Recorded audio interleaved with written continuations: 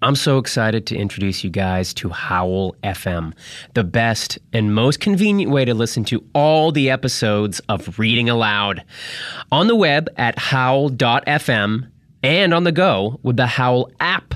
Yeah, you can stream and download all Reading Aloud episodes that have been released in the past 6 months and go beyond the audio with behind-the-scenes photos, commentaries, and more.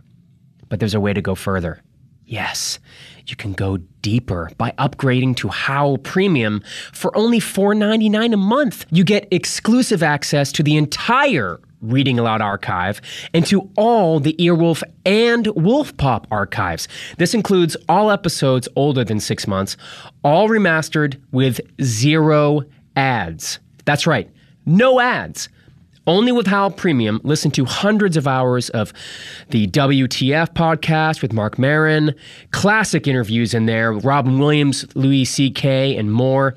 Howl has also partnered with some of your favorite hosts and comedians to develop Howl Originals, brand new shows available only with Howl Premium. Check out the great new series from Lauren Lapkus and the AV Club right now. Already, there are 10 brand new hilarious Howl Originals, and we're adding new shows every week. Get access to all this exclusive content both on your phone and on your desktop with Howl Premium for only $4.99 per month. And with the promo code READING, you get a full month of a free trial. Just go to howl.fm and enter code READING at checkout. Remember, you can use Howl on your phone or your computer, but you can only use my promo code on Howl FM. That's the website. So go to howl.fm, that's HOWL.FM, and use the promo code READING for one free trial of Howl Premium. Today's sponsor is Loot Crate. For less than $20 a month, Loot Crate gives the geek in you a special treat every month. Loot Crate is a subscription box service with $40 worth of geek, gamer, and pop culture gear, collectibles, apparel, comics, all delivered straight to your mailbox every month. This month, they're celebrating all the monsters you can fit in your pocket and the ones you need some crazy circle drawing skills to bring to the immortal realm. This month's crate features an exclusive collectible they're told is the most important object in pretty much the whole universe. Plus, awesome items from Blizzard, Kid Robot, and more. You have until the 19th at 9 p.m. Pacific to subscribe, and you receive that month's crate, but once you pass the cutoff, you're screwed. So you have to get in before 9 p.m. Pacific on the 19th. So go to lootcrate.com/Nate and enter code Nate to save $3 on your new subscription today. Let's do the show.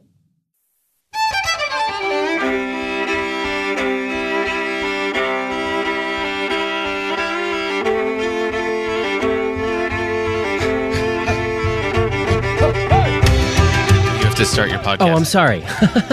Hey, my name's Nate Cordry. I'm the host of Reading Aloud.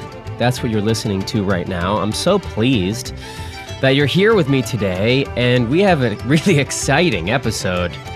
John Ross Bowie starts us off with an incredible reading of one of my favorite pieces I've ever read. I found it on The Concourse, which is like I think it's like a music blog, and it is so great. It has 482,000 likes on it. It's gotten a lot. You probably have heard of it, actually. That's almost 500,000 people who've loved this thing, so you might have already caught wind of it. If not, you're in for a treat.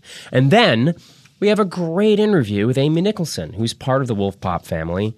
She's the chief film critic for the LA Weekly. We talk about the book she wrote about Tom Cruise and about movies and film. It's a great conversation. But before we get to those two fun pieces of Reading Aloud content, I have some updates. One, the live show in September, the cast for this show is insane. It's just spectacular. We have John Cryer, Steven Weber, Matt Jones, Tim Simons. All these people are part of the Reading Aloud family. They've read on here. I interviewed John about the book that he wrote. Allison Agosti is coming in, Mike Freeman. It's just a jam-packed live show. This is Sunday, September 13th, 7:30 p.m. at the UCB Theater on Franklin in Los Angeles. You can get tickets. They're only $5. You go to the UCB Theater website. So you go to franklin.ucbtheater.com, franklin.ucbtheater.com. Click on the schedule and reserve your tickets for the Sunday, September 13th show. Jerry Stahl is also going to be reading it's the 20th anniversary of Permanent Midnight, and he's coming in and reading an excerpt. It's going to be a crazy show, and I'm so excited to host it. It's been a couple months, so it's going to be real fun. So come down and check that out. Also, 2 book club updates. All the Light We Cannot See is the current choice for the book club. It's fantastic. It is so good. It's like this enormous, beautiful fairy tale. I'm having a blast reading it. We're going to talk about that in 2 weeks. So you have 2 weeks to get on board. So plenty of time. All the Light We Cannot See. It won the Pulitzer Prize last year. It's very rich. It's really fun. Get it, read it, and then email us your thoughts at readingaloudpodcast@gmail.com. And share your thoughts with us about the book. Tell us what you liked and what you didn't like, and we'll read your comments on the air so you can interact with the book club. And we have a great group of people coming in for this book club. And then I've already chosen the October book because I'm a Jonathan Franzen psycho. Purity, Jonathan Franzen's newest novel, is the next book club for October. So if you want to get an early start, because it's like 600 pages long, if you want to get an early start, it just came out. So go to your local bookstore and pick up Purity by Jonathan Franzen. And maybe I'll see you at his live event on Saturday, September 12th. He's reading from Purity and taking questions, which should be hilarious because he's a big kooky weirdo, through Skylight Books, the bookstore that I love and adore. In Los Feliz. They're hosting an event, and you can get tickets through the Skylight Books website. That's Saturday, September 12th, Jonathan Franzen live in Los Angeles. Come check that out. I think we've covered it all. Now let's get to some hilarious jokes with the great John Ross Bowie. Hey, John Bowie. Hey. How are you, Nick Carter? Hey, man.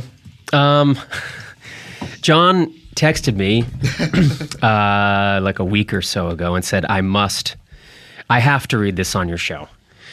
And which I've never done before. No, you had never done that before. Boy, are you correct. Oh, good. This is so much fun. It is so fun. This guy, tell me this guy's name. And a point of view. His name is Albert Bernaco. I think it's Bernaco. It might be Bernaco. Yeah. Writes for The Concourse, which is a music blog. And he wrote a piece which was shared with me on social media, and I in turn shared it on social media and got some blowback. From who? Got some blowback from a broad range of people, some of whom were like, how dare you diss Bono, or fuck Bono, but he's an easy target. Yeah, there's another rock icon who is rather deeply criticized in here. Oh yeah, and he's kind of a sacred cow, although nothing is inaccurate in what is said here.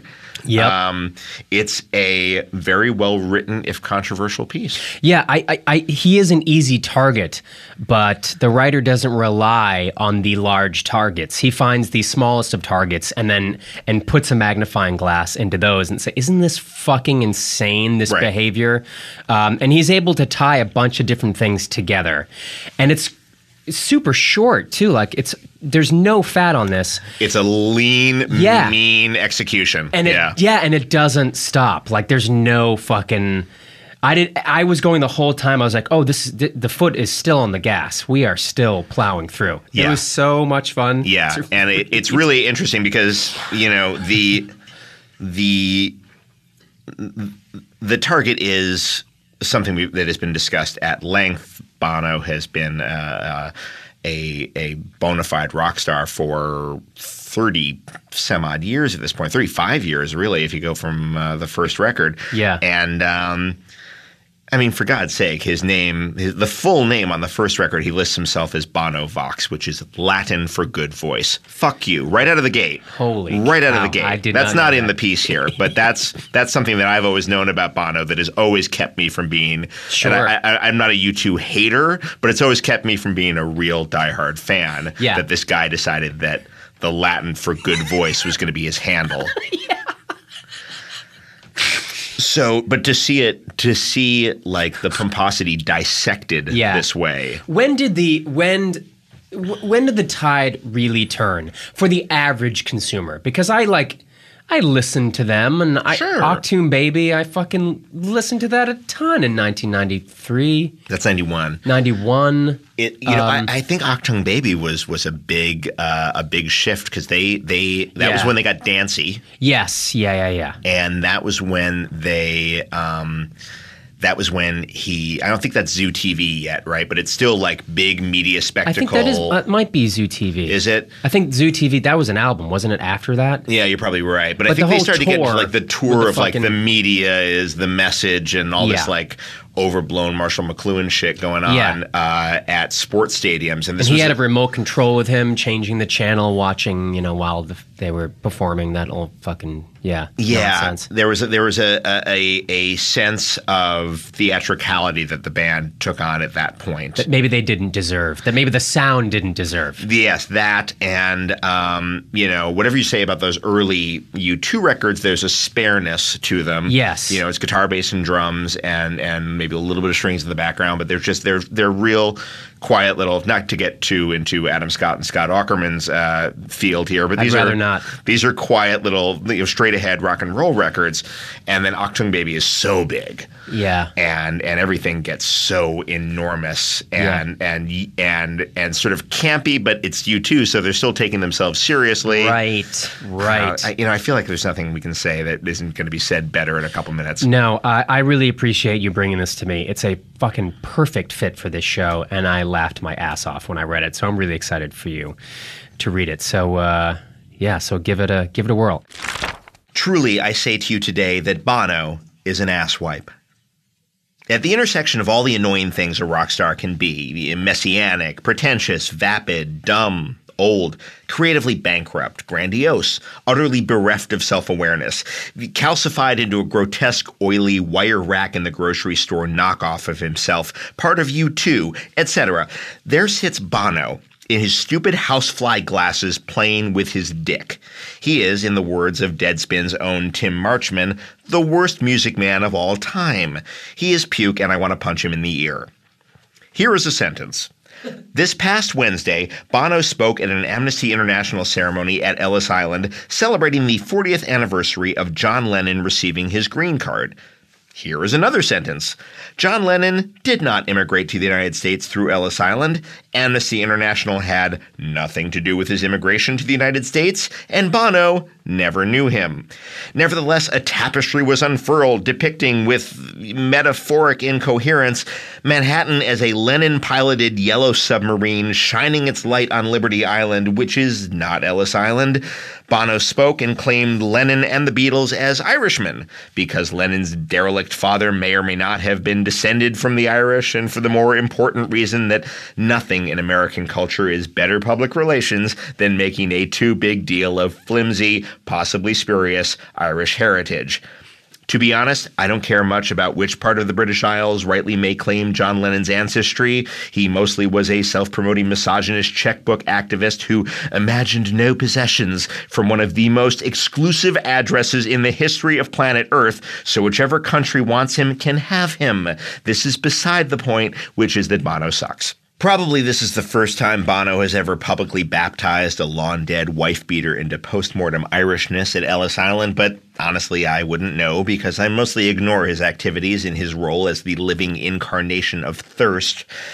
Mostly this is just the convenient and conveniently ridiculous news peg I am using as an excuse to point out that he is an annoying doofus who has been peddling emptily profoundish, nauseatingly wholesome, sexless Disney World theme music to milquetoast nice bros for longer than I have been alive, and I wish he would quit it.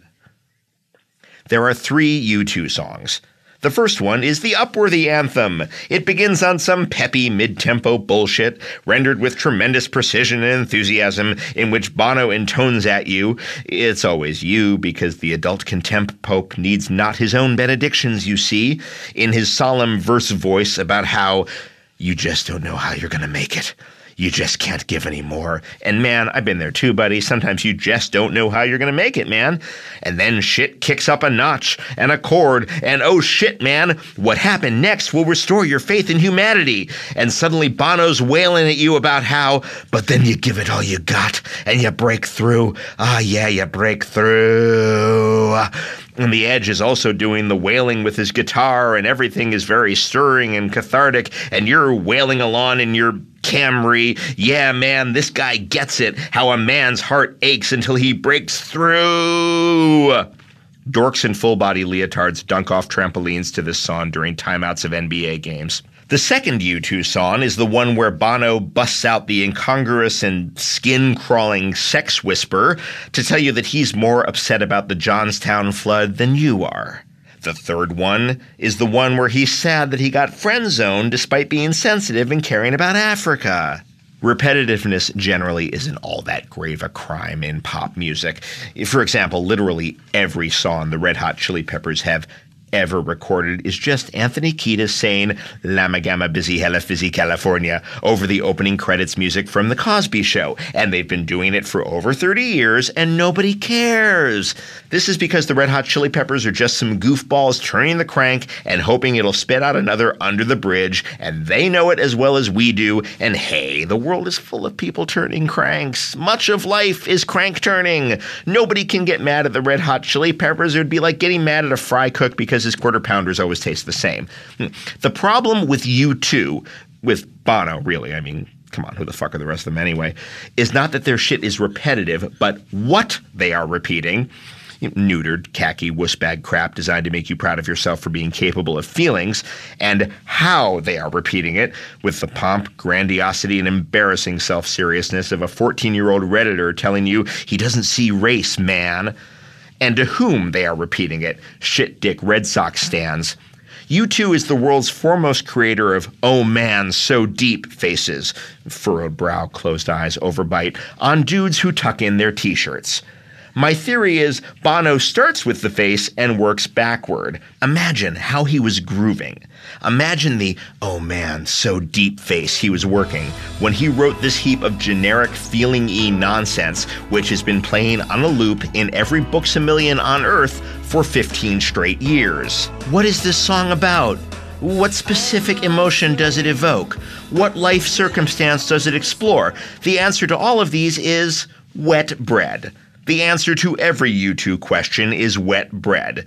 They are stuck in the wet bread moment, and they can't get out of it. No one thing encapsulates the Bono experience better than the fact that U2's last album, Songs of Innocence, barf, was released in the form of malware, forcibly uploaded to every goddamn iTunes account in the world. The megalomania and cluelessness and howling bottomless smarm. Here, jaded inhabitants of the post-industrial world, I, the Bono, bestow upon you the gift of free U2 music you didn't even know you wanted. The blinkered certainty that the world wants what he wants to give it.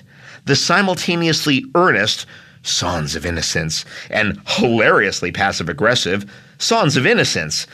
Defense of a biggest rock band in the world title belt that nobody else even wants to take from them, that those young iTunes subscribers regard with indifference bordering on outright suspicion, that has been worthless since the moment a group of cornball Ned Flanders motherfuckers like U2 claimed it in the first place. In 35 plus years, it's the most honest and revealing thing they've done, and it's hilarious. You know who else is an embarrassing dingus, egomaniacal, and stupid enough to presume messianic importance in the lives of millions of strangers?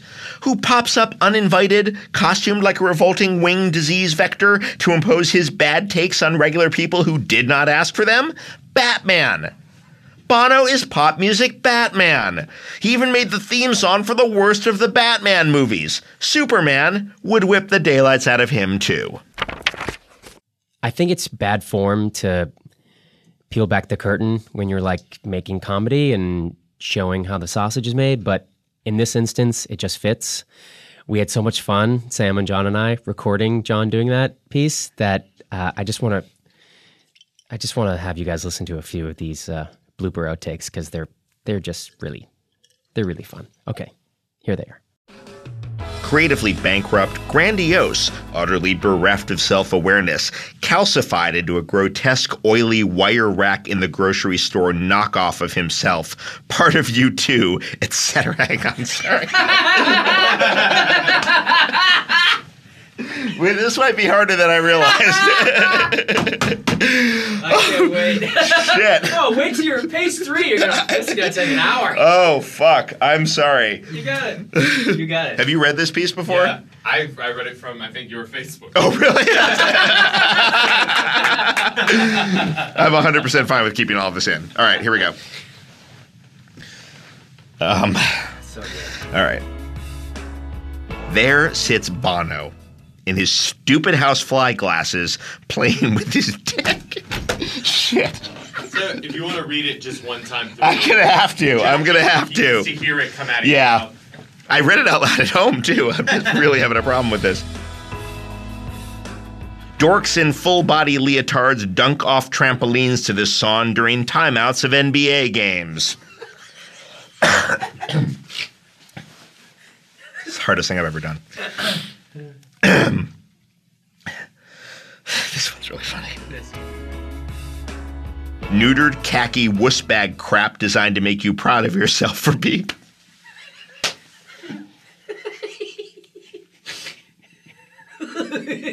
Okay, it's going to get better. With the pomp, grandiosity, and embarrassing self-seriousness of a 14-year-old Redditor.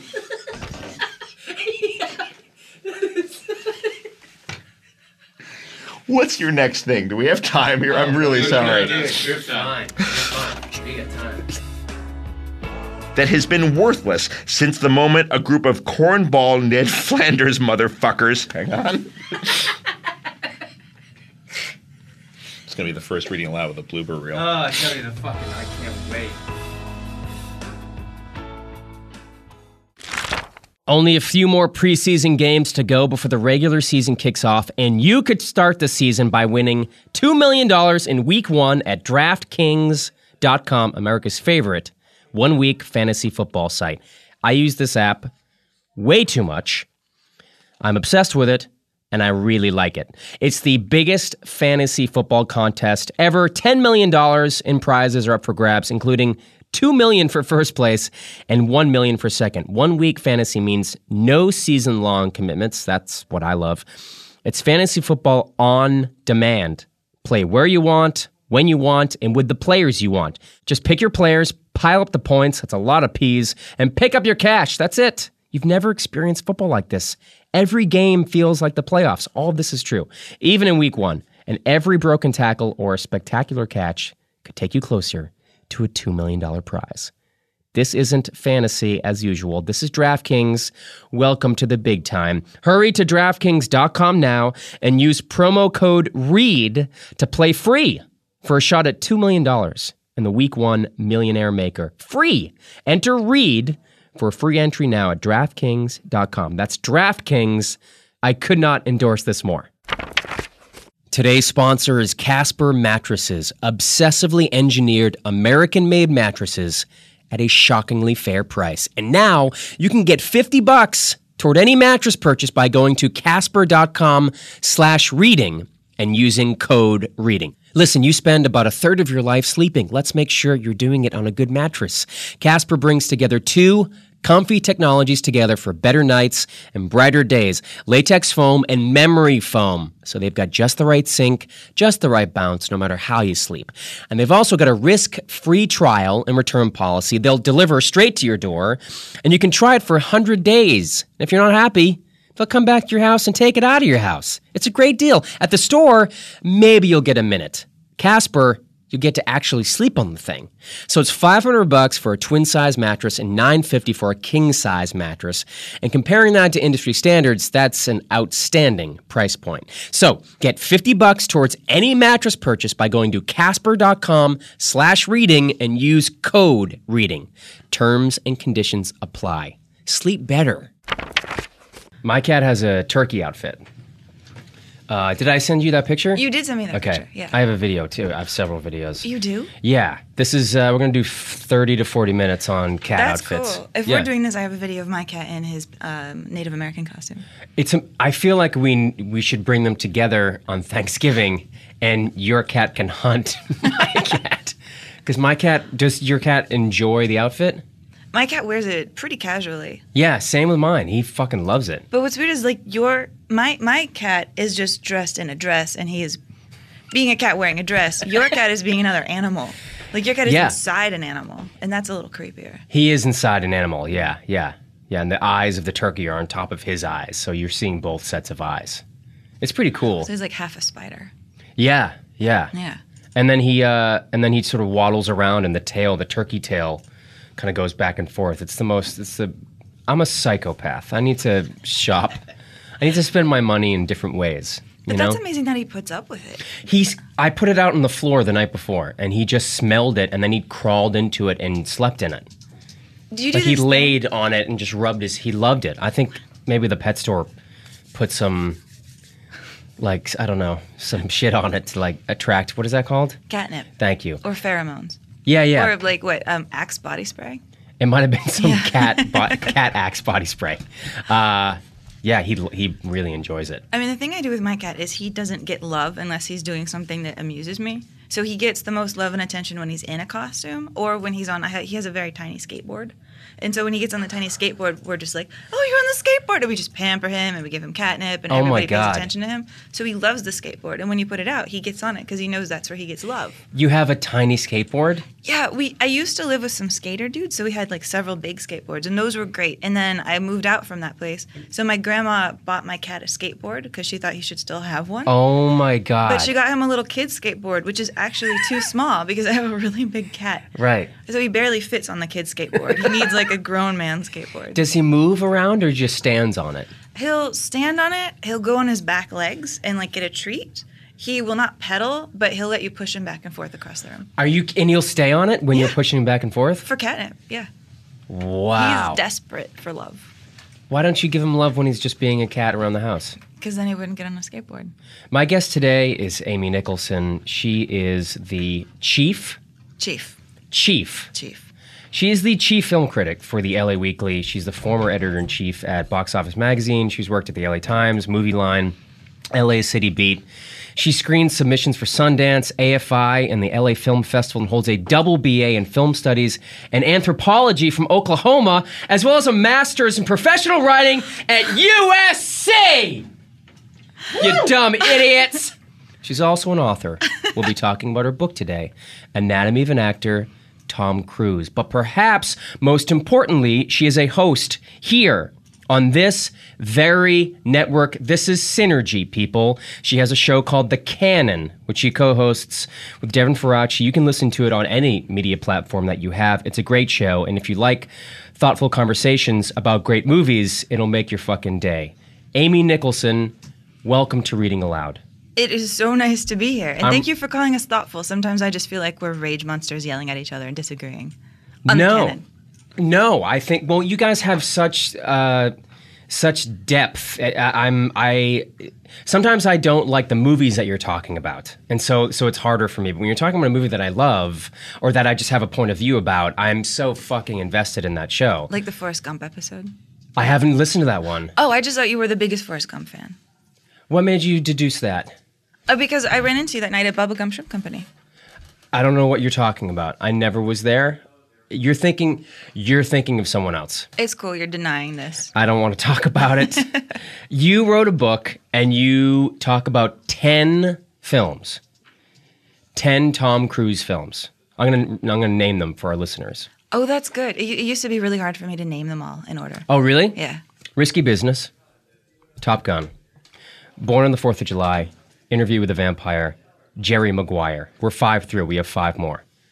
Eyes Wide Shut, Magnolia, War of the Worlds, Tropic Thunder, Mission Impossible Ghost Protocol. What was the 11th movie that you wanted to use, but you decided, I can only do 10, so this one's going to be on the scrap pile?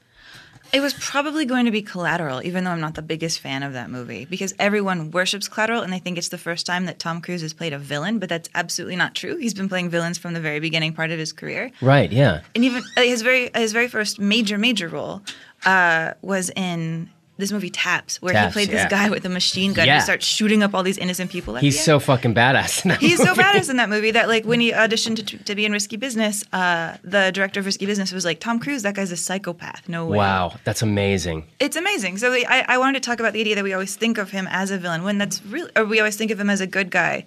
And that this one thing, Collateral, is like the crazy time he was a villain, and how wrong we are about him, because we're so wrong about Tom Cruise in every way. How are we wrong? How are American moviegoers wrong about Tom Cruise? Well, I think when you say describe to me the perfect Tom Cruise part, what would you say?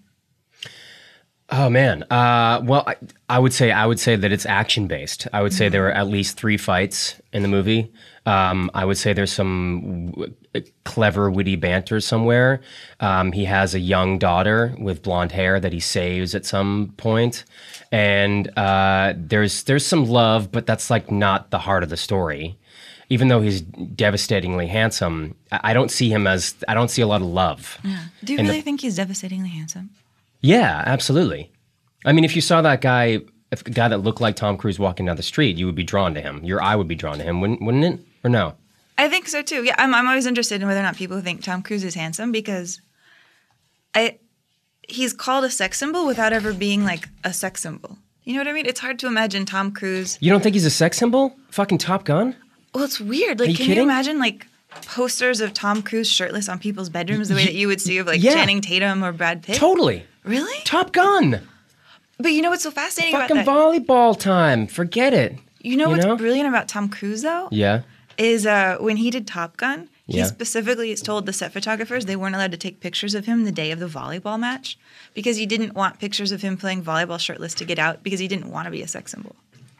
Even though there were cameras with film in them shooting a scene in a movie that was going to be seen by hundreds of millions of people. True, but a photograph, in some way, he thought at the time might last longer than a movie, because Top Gun was one of the very first movies to come out and make $1 billion on VHS. It was a time when you just thought, oh, movies, you go and you see them in a room. You don't just take them home and freeze frame them and put them on Twitter. You're right, yeah. Did you choose Tom Cruise? Like, I know that this Anatomy of an Actor is a series. They have Meryl Streep and Brando and Nicholson and all these great actors. Did they come to you and say, will you pick an actor, or did you say, I want to do Tom Cruise? Like, how did that work? They came to me. They sent me an email out of the blue one day, and it just said, hey, do you want to do a book on Tom Cruise? And I was like, I had never considered that question before. Did they know your background, like your fascination with Tom Cruise? It has come out of nowhere. I wasn't fascinated with Tom Cruise at all. It was the most random thing. Oh. Yeah. I became fascinated with him after they asked me to do the book. What Holy happened shit. is, I wrote a negative review, mixed review of a Tom Cruise movie, Jack Reacher, that had just come out. Okay, yeah. And I said that the problem with Tom Cruise is that he doesn't disappear into the role, and that he's just Tom Cruise. And isn't that what always Tom Cruise does, is he just shows up and he's Tom Cruise and he's that stereotype. He's cocky and he's confident and he has to be brought down, but he's still going to save the day. And I was just saying the same things people have said about Tom Cruise forever. Right. And in a part, I was saying that because I really took that movie Jack Reacher way too seriously, because I'm the hugest fan of the books. Have you read those books? No, I haven't at all. They're amazing. Really? They're fun? They look so trashy. I was, 7 years ago, I was dating a guy, and the first time I looked at his book collection, he had this whole wall full of Lee Child books, who wrote Jack Reacher. Yeah. And I just made fun of him, like, what is this, some airport trash? And he was like, read one. And I read one in 3 hours, and then I just read all of them in the next month. Holy shit. They're the greatest books ever. They're just these great thrillers. Okay. So smart. And the guy, at the time, I was like, I really want a movie to be made of these. These are fantastic. Yeah. And the only actor I thought could play Jack Reacher was Michael Shannon. Because Jack Reacher has to be scary Dangerous. and tall and blonde, and he comes down a dark alley towards you and you want to get out. Yeah.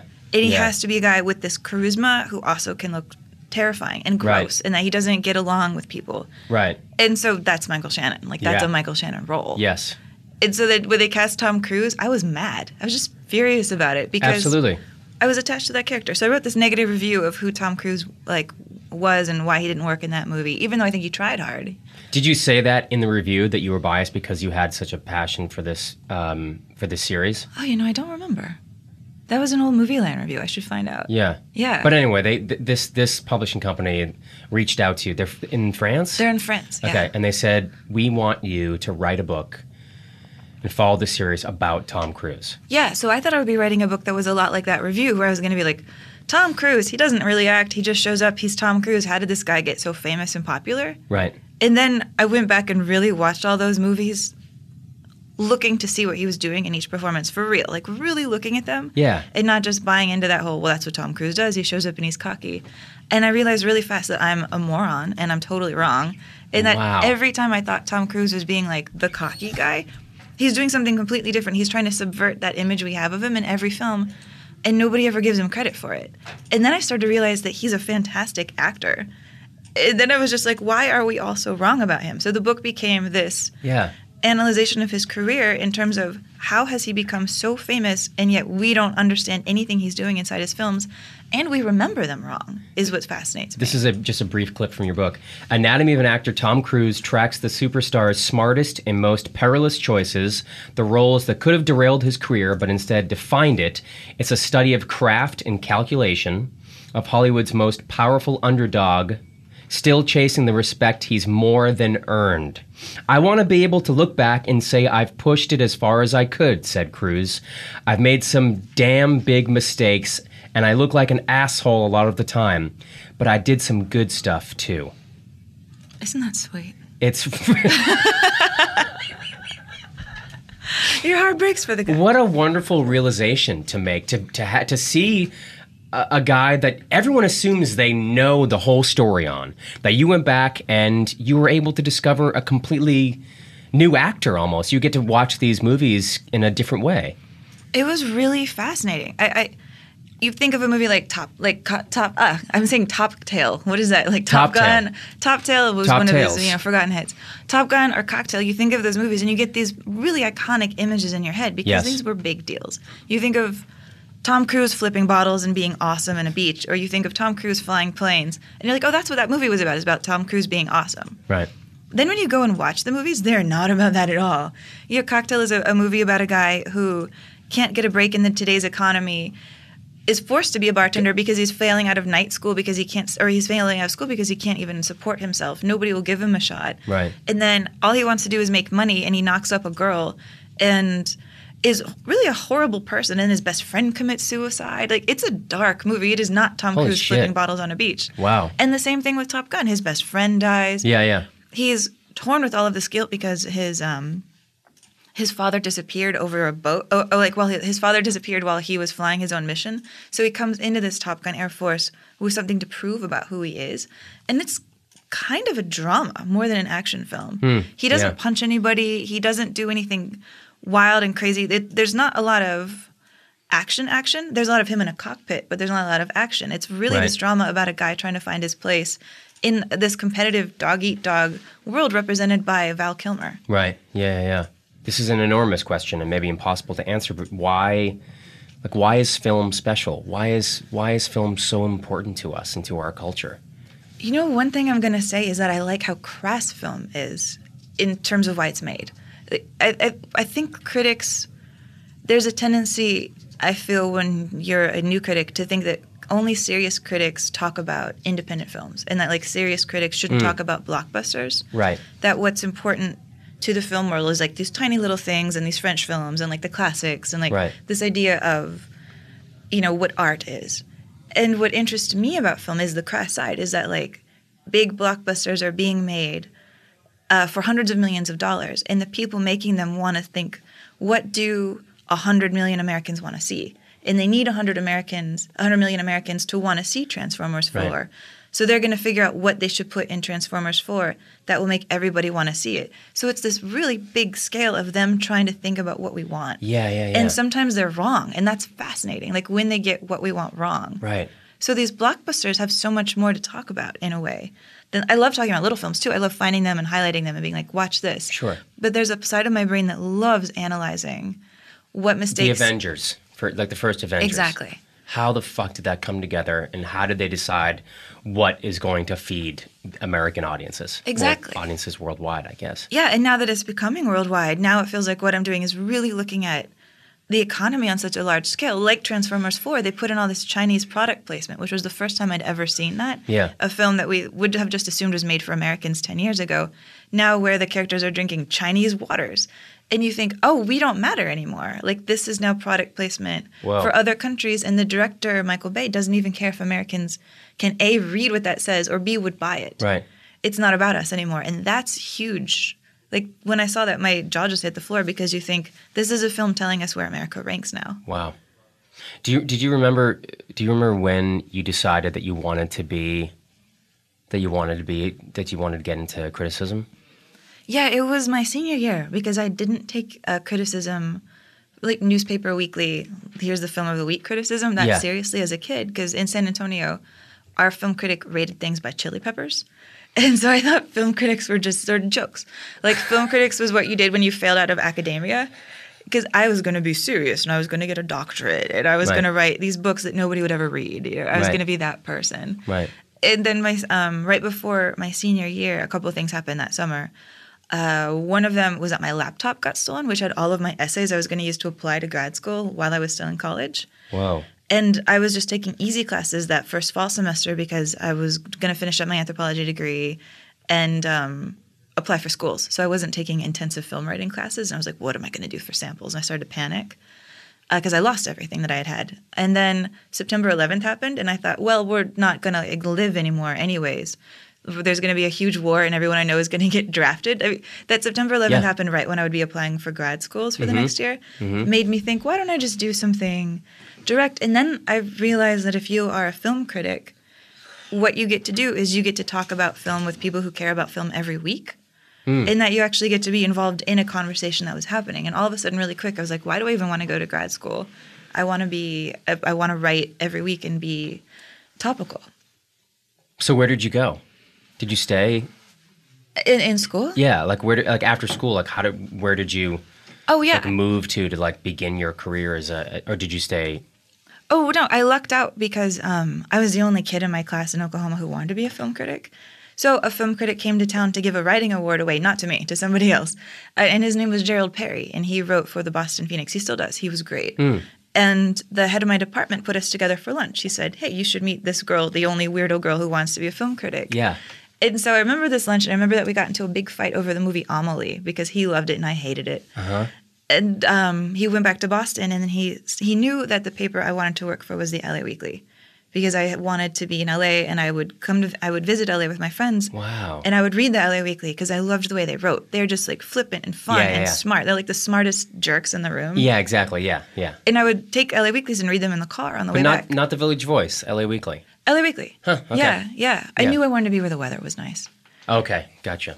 And all my Oklahoma friends came to LA, and I liked that it was a place we could come, and you'd have backyards, and it felt like replicating Oklahoma out here. And so he got me an internship at the LA Weekly. Whoa. How old were you? Like, was it right out of school? It was right out of school. So I graduated in May, and then I moved out here July 1st. So I celebrate July 1st every year, and started at the Weekly July 2nd. Wow. So Holy Gerald shit. Perry changed my life. I've sent him a lot of thank you letters over the years. And R.I.P. the Boston Phoenix, which no longer exists, unfortunately. Yeah. Is he writing for something else now? He is, and he was doing a little bit of acting. He was in a movie a couple years ago. I forget which one it was, but I saw him, and I was like, Gerald. Whoa. Yeah. Like a movie shot in Boston? I think or something else. So, I wish I could remember now. I'm blanking on it. But I was very excited. Good for him. Good for him. Is that anything that you have an interest in? Oh, no. I'm not photogenic, but yeah. You don't want to be in front of the camera. There's this idea that all film critics are either like wannabe directors or actresses, and no, at least not over here. No, not for you. Not for me. At all? Okay. Do you have any of your first reviews? Like, are those on your computer somewhere? Like the ones that you wrote when you were first starting out? Yeah, I recently went and found one and saved it because I wanted to remember it forever. The first review I wrote in college, right when I started wanting to be a film critic, was for Nicolas Cage's Wind Talkers. Oh yeah, right. Yeah, and I remember that one really like a Native specifically. American, like World War II sort of, right? Or is it Vietnam? World War II. World War II? I think so. World War II. Yeah. I remember that because I struggled so long on finding a lead because it was my first review ever, and I knew it was going to be one I was taking around for samples later. And I decided to find out what I can't remember, but I just remember that I started my review off with the word Bilnehe, which was like Navajo for something. And I think it meant Navajo for like terrible. I forget. But I was like, Bilnehe is the Navajo word for terrible. And that is what this movie is. And I thought I was the cleverest person on the planet. That's pretty clever. That's a good start. Yeah, but I go back and I read that now, and I was really mean. Like, I think I said Nicolas Cage looks like a pork chop, which is something I would never do now. Because now I realize there's no need to be cruel. Does that pop in your brain when you're typing a review? Like, I could fucking eviscerate this person, but I'm not going to. I'm going to pull it back. Is that something you have to constantly check yourself? I think you have to make me really mad to make me really mad. Like, now I don't want to take a pot shot when you didn't do anything bad. Like, if it's a film that has horrible attitudes towards women, I will let you have it. Right. But if you're just an actor, For instance, and I wouldn't make fun of your face. When was the last time that a movie that the credits rolled and you had fucking fists? Oh, man. This wasn't horrible to women, but this week I did see Hitman 50 or 47, and I just walked out of there being like, you make violence look cheap, you make death look cheap, you make heroism look evil, and you don't even know what you're doing. Like, it's really reprehensible. I hate movies that have... Yeah. I'm okay with violence. I like violent movies, but I hate movies with a cheap attitude towards death. That makes me mad. Is there are there times when you wish you could just like turn off the critic brain and just watch, or maybe you have that skill where you can just watch a movie and not have, the critical part of your brain on? Can you do that? No, but I do like watching movies in different settings, not for work. Like, I like going to the drive-in out here. I've never been. Oh, the drive-in's great. I've never been to a drive-in, period. And I'm 37 years old. Oh, my God. The Mission Tiki is like an hour away, and they have carne asada fries. An hour away? And you can bring in beer. It's a long drive. Yeah, it's a long drive, but it's a double feature for $7. So you make up in gas money what you would for the cost of the movie. You're seeing two new releases for like $3.50 each. Old releases? New. Oh, new releases? Mm-hmm. Yeah, we went a couple weeks ago and we saw fun. Vacation and Trainwreck for $7. I saw Trainwreck last night. Oh, what'd you think? I laughed my ass off. I thought it was great. I mean, classic Apatow. He just can't fucking... There were 4 scenes in that movie which are unnecessary. It should have been, 20 minutes shorter, but he just doesn't have a producer going, nope, Judd, no. No. And P.T. Anderson has the same thing. He's a beagle? Yeah, exactly. Just like, no, don't eat that. Put it down. Put it down. And I feel like P.T. Anderson's the same way. Like, because they've reached this status, they have no one to say no. Or Christopher Nolan. Oh, God. Go fucking drown yourself. Oh, God. I could get really fucking mad about Perfect. Christopher Nolan is the perfect example of that. Interstellar, I was so fucking mad at that movie. I guess I shouldn't have gone in expecting anything. But I was so fucking angry. And that last Batman... Holy moly! What are you doing? The whole Matthew Modine stuff and good Lord. That was at 90 minutes too long. These people just don't have producers. There's like no studio head who has the fucking balls to say no. Fucking knock it off. That's the thing. I respect in a way that Warner Brothers is willing to give Christopher Nolan hundreds of millions of dollars to do whatever he wants. That's cool. But he needs somebody on the inside saying, you know what would have made Inception really good? Besides your crazy worldview, is if you actually had a story or like characters who spoke like human beings. Oh, that fucking movie's a piece of shit. I fucking hate that movie. That's the thing. Christopher Nolan is a fucking hack. He's such a Memento. Great, congratulations. Memento's great. But I'm sorry, those Batman movies to me are almost unwatchable. I was in a movie theater, the second Batman movie. I think it's the second Batman movie with Maggie Gyllenhaal when she's like tied up to all the explosives and he's like on the phone with her, and I'm sitting in the movie theater and she's having that like tearful conversation on the phone, like, it's okay, Bruce. And the person behind me just goes, like the biggest fucking yawn I've ever heard. And the entire theater is like, woo! Like, exactly. Are you serious? We all feel the same way. It was like, and it didn't happen in Los Angeles or New York. It happened in the Berkshires in Massachusetts. And I don't even know if this guy was doing it on purpose, but it doesn't matter because it just like sums up that entire movie. Yeah, Christopher Nolan can go walk and take all your films and walk into the ocean. I don't get it. I don't get it. Let's talk about books because this is a podcast about books. I always save books for the end, but you have a pile of books in front of you. I do. Do you have favorite movie-related, like movie industry or like Hollywood memoir books that you sort of love that you were drawn to? Yeah, I brought a couple. What do you have there? The first one I brought is called The Spectator by Studs Terkel. Okay, yes, you mentioned this in the email. I've never even heard of it. Oh, have you heard of Studs Terkel? Yes. He's one of my Working. heroes. Working is one of the best books. It's one of the best books ever. Yeah, I mean, for people who don't know Studs Terkel, he was almost like the pre-podcaster. He did he did a radio show for over 40 years in Chicago where he 5 days a week interviewed people. And he, on his show, interviewed a lot of famous people. He interviewed everybody. He interviewed like Zero Mostel and Woody Allen before Woody Allen had made his first movie. Like he interviewed everyone. But when he wasn't doing that, he was also interviewing just local people, like elevator operators, people who sold flowers at markets, everyone. And he had just reams. I imagine his library of his own interviews that he had done taking up like a whole bus station. Like he did nothing but interview people. And then he broke all his interviews apart into books. And so he would interview one person, you know, a random person who grew up in the South, whatever, moved to Chicago, was a shoe shine boy, about their whole life, like whether they were in the war, whether they, you know, how they felt about attitudes towards race, like how they felt about, you know, the American dream. And then he would break these books apart into things called like the American dream, or one's about war, or one's about youth, or one's about race. And he would take those little quotes out and just assemble these books about what every American thought about this topic from all ranges of life, famous and non-famous.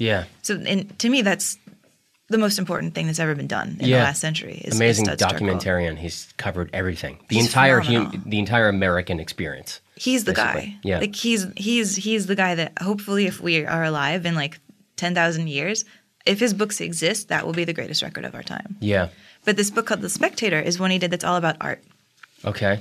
And so these are all interviews with more or less famous people. There's, you know, Francois Truffaut is in here, and Fellini, and Pauline Kael is in here. Buster Keaton is in here. And it's also interviews with like costume designers, playwrights, like drama critics that people didn't know about, all just talking about art from different points of view and just little segments that let you into their heads. Wow. There's a bit where Buster Keaton is talking about how he found out the hard way who can get a pie in the face and who can't.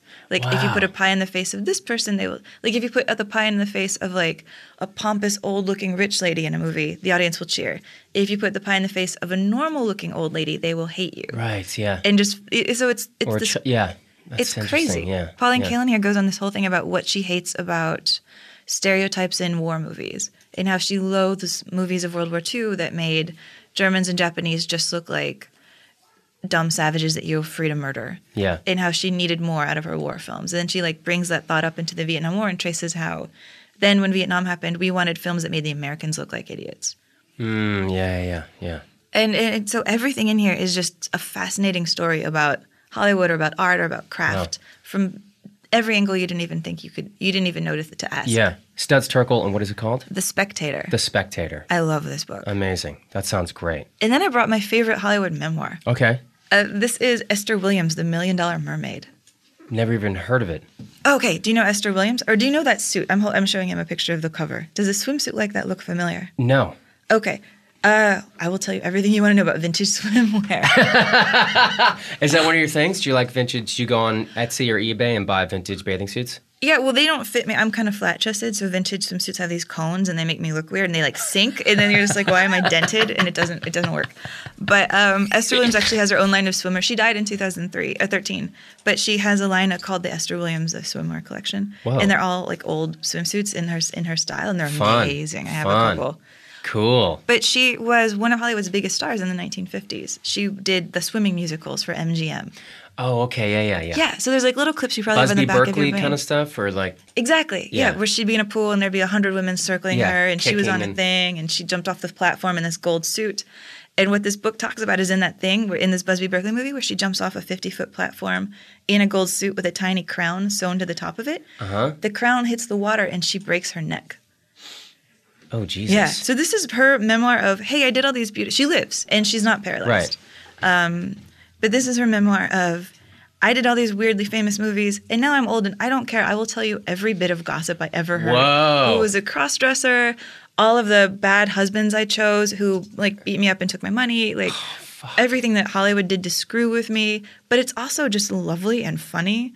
And it's this... That sounds awesome. It's so amazing. I've given this book to women after breakups because it's this book where she's just like, yeah, I dated this guy. She dated Fernando Lamas, Lorenzo Lamas' dad. She married him. They were together for years. He made her quit acting. He was so controlling that she just had to give up her entire life to be with him. And they stayed, I think, until he died. It's just this book of, like, overcoming men who ruin your life. Yeah, holy shit. But at the same time, looking at all of these interesting angles of Hollywood you didn't know existed, because she was a huge box office draw. Yeah. For years. Wow. And I love Busby Berkeley films, so anything that talks about how he got made, I'm interested in. They're really fun. It. Yeah. I saw my first when I was like a sophomore in college and was like, oh my God, I can't believe that this existed. This is American? Holy shit. They're so amazing. Yeah, I just bought last week on Amazon, they have a DVD box set of only the dance scenes. So I just bought that because I just want to sit on my couch and drink like a Bullet Rye on the Rocks and watch that for an entire night. Yeah, totally. That's a cool Thursday night. The best Thursday night ever. So this is Esther Williams, and the name of the book is? The $1 Million Mermaid. That's the name of one of her famous movies. Okay, fantastic. I'm going to finish on an impossible question. What's your favorite movie? Ooh. I have two. Can I say two? Yeah. Okay. You're cheating, but sure. Okay. They're just tied, and I love them for the same. Okay. My first favorite movie is Pennies from Heaven with Steve Martin. Never seen it. It's amazing. It's a musical. Whoa. It's Steve Martin's follow-up to The Jerk, and everybody hated it because they wanted him to make The Jerk 2. Sure. And he does instead a movie about the Great Depression. That's a musical. Yeah. And it is fantastic. He plays a music salesman, who like goes to door selling things like Life is But a Bowl of Cherries to people, the sheet music of it. And he's a louse. He wants to cheat on his wife. He wants the world to reward him for what he is. He wants the world to be like it is in a movie or in the songs. He feels like he deserves more than he gets in the Great Depression. So what he does is he goes inside his own head when he hears music and he fantasizes about what the world should be. And so the movie works in his musical numbers like that. So he meets Bernadette Peters, who's a woman he wants to have an affair with. He goes in his head and he has this beautiful dance number in his head about what they're doing, and their costumes change. They're beautiful. They're done by Bob Mackie.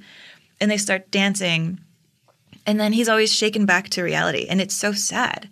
It's this movie about fantasy and how it doesn't last. And yet, as it goes on, Steve Martin does so many horrible things you can't really even forgive him in his pursuit of a magical life. Wow. It's devastating. I think it's one of the greatest movies that's ever been made. Pennies from Heaven. Pennies from Heaven. And it has one of my favorite things, which is an actor in a musical who dances, and the camera pulls back, shows you him dancing, his whole body dancing, and he's not the best dancer, and it doesn't matter because it's about wanting to do something and not about doing it perfect. Yeah, absolutely. And if it just cut to a better dancer and his feet and pretended it was Steve Martin, the whole effect would be ruined. Totally. Wow. How cool. So I love that. That's a movie I need to watch. You should watch it. And then my other one, maybe you've seen Synecdoche, New York. With Philip Seymour Hoffman. Yeah. Yep. That's my other favorite movie. Wow. Holy cow. I guess to I'm me surprised they have a to lot hear in common. Really? Why? I didn't like it. I just found it so. I found it so alienating. I felt like he had his hand up the whole time, and I had to jump through too many hoops. I was like, you have to help. You can't just make a movie for. I mean, this is the essence of the movie, but there's an audience here. You have to be mindful of them. I feel like he wasn't mindful of the audience. Oh, maybe if you watch it a second time, you would like it. Because it's hard to watch the first time when you're trying to figure it out. And then the second time when you can get into the emotions of it, I cried like a baby the second time I watched it for the whole last act. I think there's also a teeny tiny part of me that's jealous because I auditioned for that movie. Oh, who did you want to play? One of the actors in the company. Oh, really? I forget what the character's name was, but very, very small, like when he was rehearsing in the beginning. My buddy is actually in that. Paul Sparks. Do you know the actor Paul Sparks? He was in Boardwalk Empire a bunch. Boardwalk Empire? I've never seen that. I hear it's really good, and I should because I love Michael Shannon. Oh, God, yeah. Then you'll be way into it. He was in the first season. I think parts of the second season. But But yeah, I don't know. But that's amazing that you were so drawn to that movie.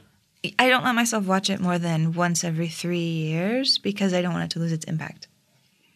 Wow, how smart. Whoa. It's beautiful. I should have done that with Annie Hall when I first saw it in college. I just fell in love with it and I just wanted to watch it every day. Do you have it all memorized? Yeah, pretty much. I can do like any line in that movie, yeah. That's so good. What's your favorite line?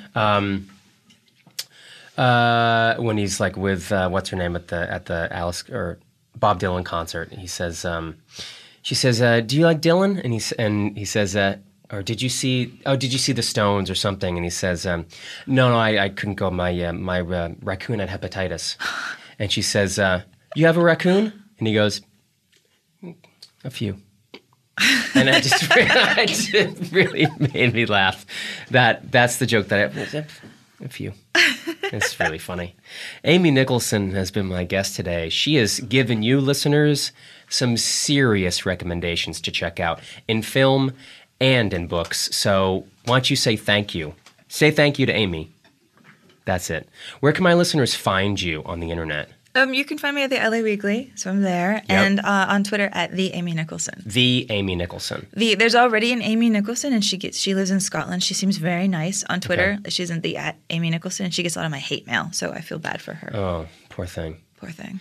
Amy Nicholson is one of the best voices right now critiquing film, and you should check her out immediately. Listen to her podcast that she co-hosts with Devin Faraci called The Canon. It's right here on the Wolf Pop Network. Amy, thank you so much for coming in. This was an awesome chat. This was super fun. Yeah, let's do it again. Deal. Would you classify yourself as a geek, gamer, or pop culture nerd? Then Loot Crate is the subscription box for you. Loot Crate is a subscription box service with $40 plus worth of geek, gamer, and pop culture gear, collectibles, apparel, comics, etc., delivered to your mailbox every month. Make sure to head to lootcrate.com/Nate and enter code Nate to save $3 on any new subscription. Every month, there's a different theme, which are all inspired by classic movie and video game releases, as well as pulling from pop culture franchises. Previous crates have included items from Star Wars, Marvel, The Walking Dead, Legend of Zelda, many more. Call forth some hard-hitting companions and get ready to summon an epic loot crate. They're celebrating all the monsters you can fit in your pocket and the ones you need some crazy circle drawing skills to bring to the mortal realm. This month's crate features an exclusive collectible that they're told is the most important object in pretty much the whole universe, plus awesome items from Blizzard, Kid Robot, and more. Basically, Loot Crate is like a friend who knows what you love and just surprises you every month with an awesome present. Did we mention that we ship to over 13 different countries too? Yeah. So you have until the 19th at 9 p.m. Pacific to subscribe and receive that month's crate. When the cutoff happens, that's it. It's over. So go to Loot Crate, LOOTCRATE.com/Nate and enter code Nate to save $3 on your new subscription today. Enormous thanks to the lovely Amy Nicholson for coming in and chatting with me about her book and her career and movies we like and we don't like. She's the best. And check out The Canon. It's one of the best shows on the Wolfpot Network. It's such a good show. Her and Devin Faraci do an amazing job. And if you like movies, that's a show to listen to. So definitely check that out. It's called The Canon. Amy, you're the best. Thanks. And big thanks as well to John Ross Bowie for reading Albert Bernaco's Truly I Say to You Today That Bono is an Asswipe. You can find it on The Concourse. Go to theconcourse.deadspin.com and search Bono Asswipe, and it'll come up. This piece is so brilliant. This guy is a spectacular writer. There is not a piece of fat on this thing. It is just so good. So, big thanks to Albert for giving me the okay to have Bowie read that on the air. So thank you. And thank you for listening. Go get some books, will you? You got to get All the Things We Cannot See. And then you have to get Jonathan Franzen's Purity. Read those and be a part of this online book club. My name is Nate Cordry. You're listening to Reading Aloud. And you're also listening to Possessed by Paul James. This is a great song. It's called Hurricane. Possessed by Paul James is coming to LA very soon. I'll give you more info on that later in the month. Thanks so much for listening, and we'll see you in 2 weeks with a book club. It's been Reading Aloud. Goodbye. Oh! Boy, you hit me like a hurricane. Boy, you hit me like a hurricane. Oh, you hit me like a hurricane. Hey, I'm Stephen Dubner. I'm James Altucher. We both make podcasts. I do one called Freakonomics Radio. And I do one called The James Altucher Show. Very cunning name there. Yes, I admit my narcissism. We've been podcasting a while, but we've never podcasted together, and that's what today represents, is the beginning of our first joint project called... Question of the Day. It's not a good name, Question of the Day. It's going to sound kind of like this. What words do you think the English language needs? What words or expressions are missing? What can you teach me now in the next 10 minutes that will be useful for the rest of my life? What is the best way to start an engaging conversation with a stranger? Has your memory suffered when you were in your late 40s? Can't remember back to the late 40s. Are we recording? I don't know, but shouldn't waste good conversation on just conversation. We're recording. Each episode is going to be about 10 minutes long. But 10 of the most action-packed minutes you've ever heard in podcasting. It's a very fortified podcast. It's fortified, kind of like a one-a-day vitamin, kind of like question of the day podcast vitamin. So if you're short on time, but long on curiosity, you don't want to miss it. You can find us at earwolf.com and iTunes. Or your favorite podcasting app.